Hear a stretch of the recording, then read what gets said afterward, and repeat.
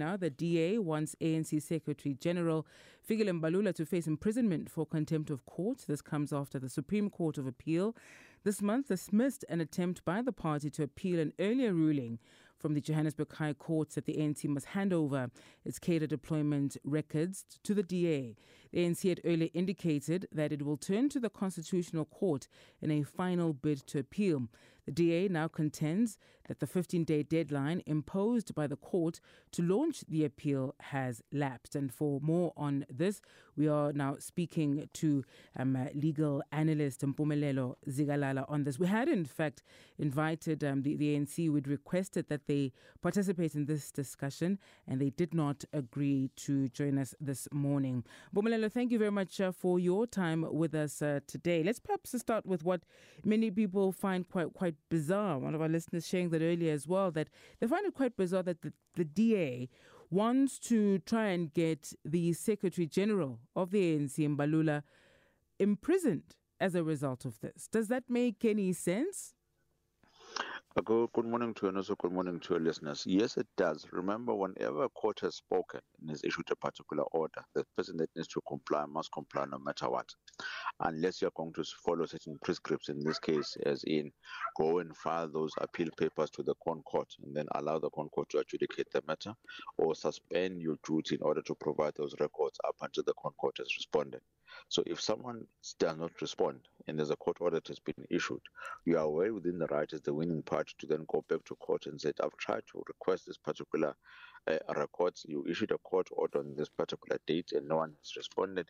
Can you please find this person in contempt of court, or there are several proceedings in which I need to follow, and there must be cost implications which will then follow. So the democratic right is within its right in order to seek any other action which is available within the law.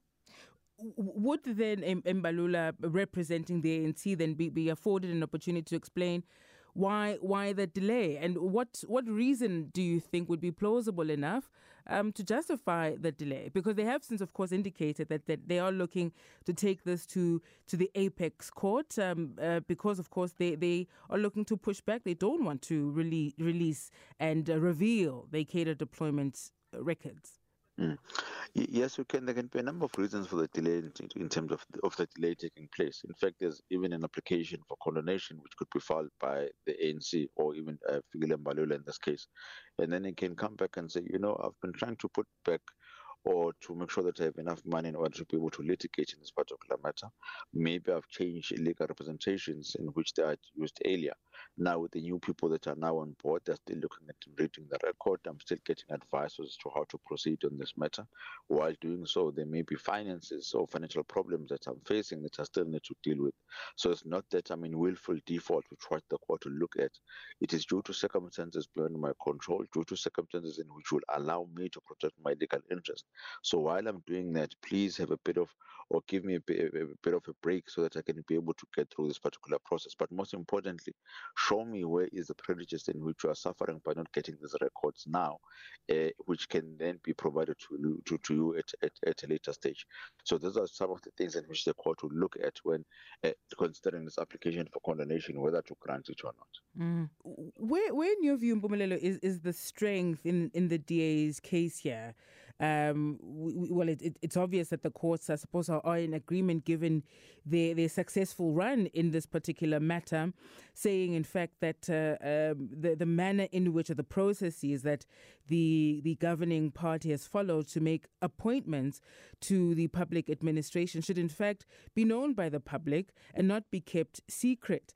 Some hold the view, though, that this is a bit unfair in the ANC. They're a private organization. Why should they disclose the processes and the manner in which they go about making, appointments for roles in public administration? Well, you see, from the side of the court, I think they're looking at from the point of view of saying that the African National Congress as a political party is a private entity, yes, but you are allowed to get records of a private entity if you can be able to show cause that it's in the public interest for those records to be publicized. So in this case, it's the stance which is taken by the Democratic Alliance of saying the ANC has admitted on a number of occasions that it's the one that deploys the ministers, and it's the ministers which then preside over public entities, and public finances are then accountable to us, and they must be able to serve us as a process. But I do align myself with the thinking of saying, I think in this case the court was wrong, because what you are then doing is to saying allow a competitor to be able to disclose intimate knowledge of how they do or they conduct their business, which could be detrimental in the manner in which they then campaign, for example, in the near future. So you can't go to a company A and then say, because you are competitors, I want to see and look at your records and see what is it that you do as part of your ingredients. So I just want to make sure that I'm protecting the public, so that they don't do not consume things which are going to hurt them at the end of the day. So in this case, I think the Constitutional Court would have had a much better realm in terms of thinking about this particular matter, thinking, is it really that you should provide these particular documents? In fact, for me, I think they are barking at the wrong tree.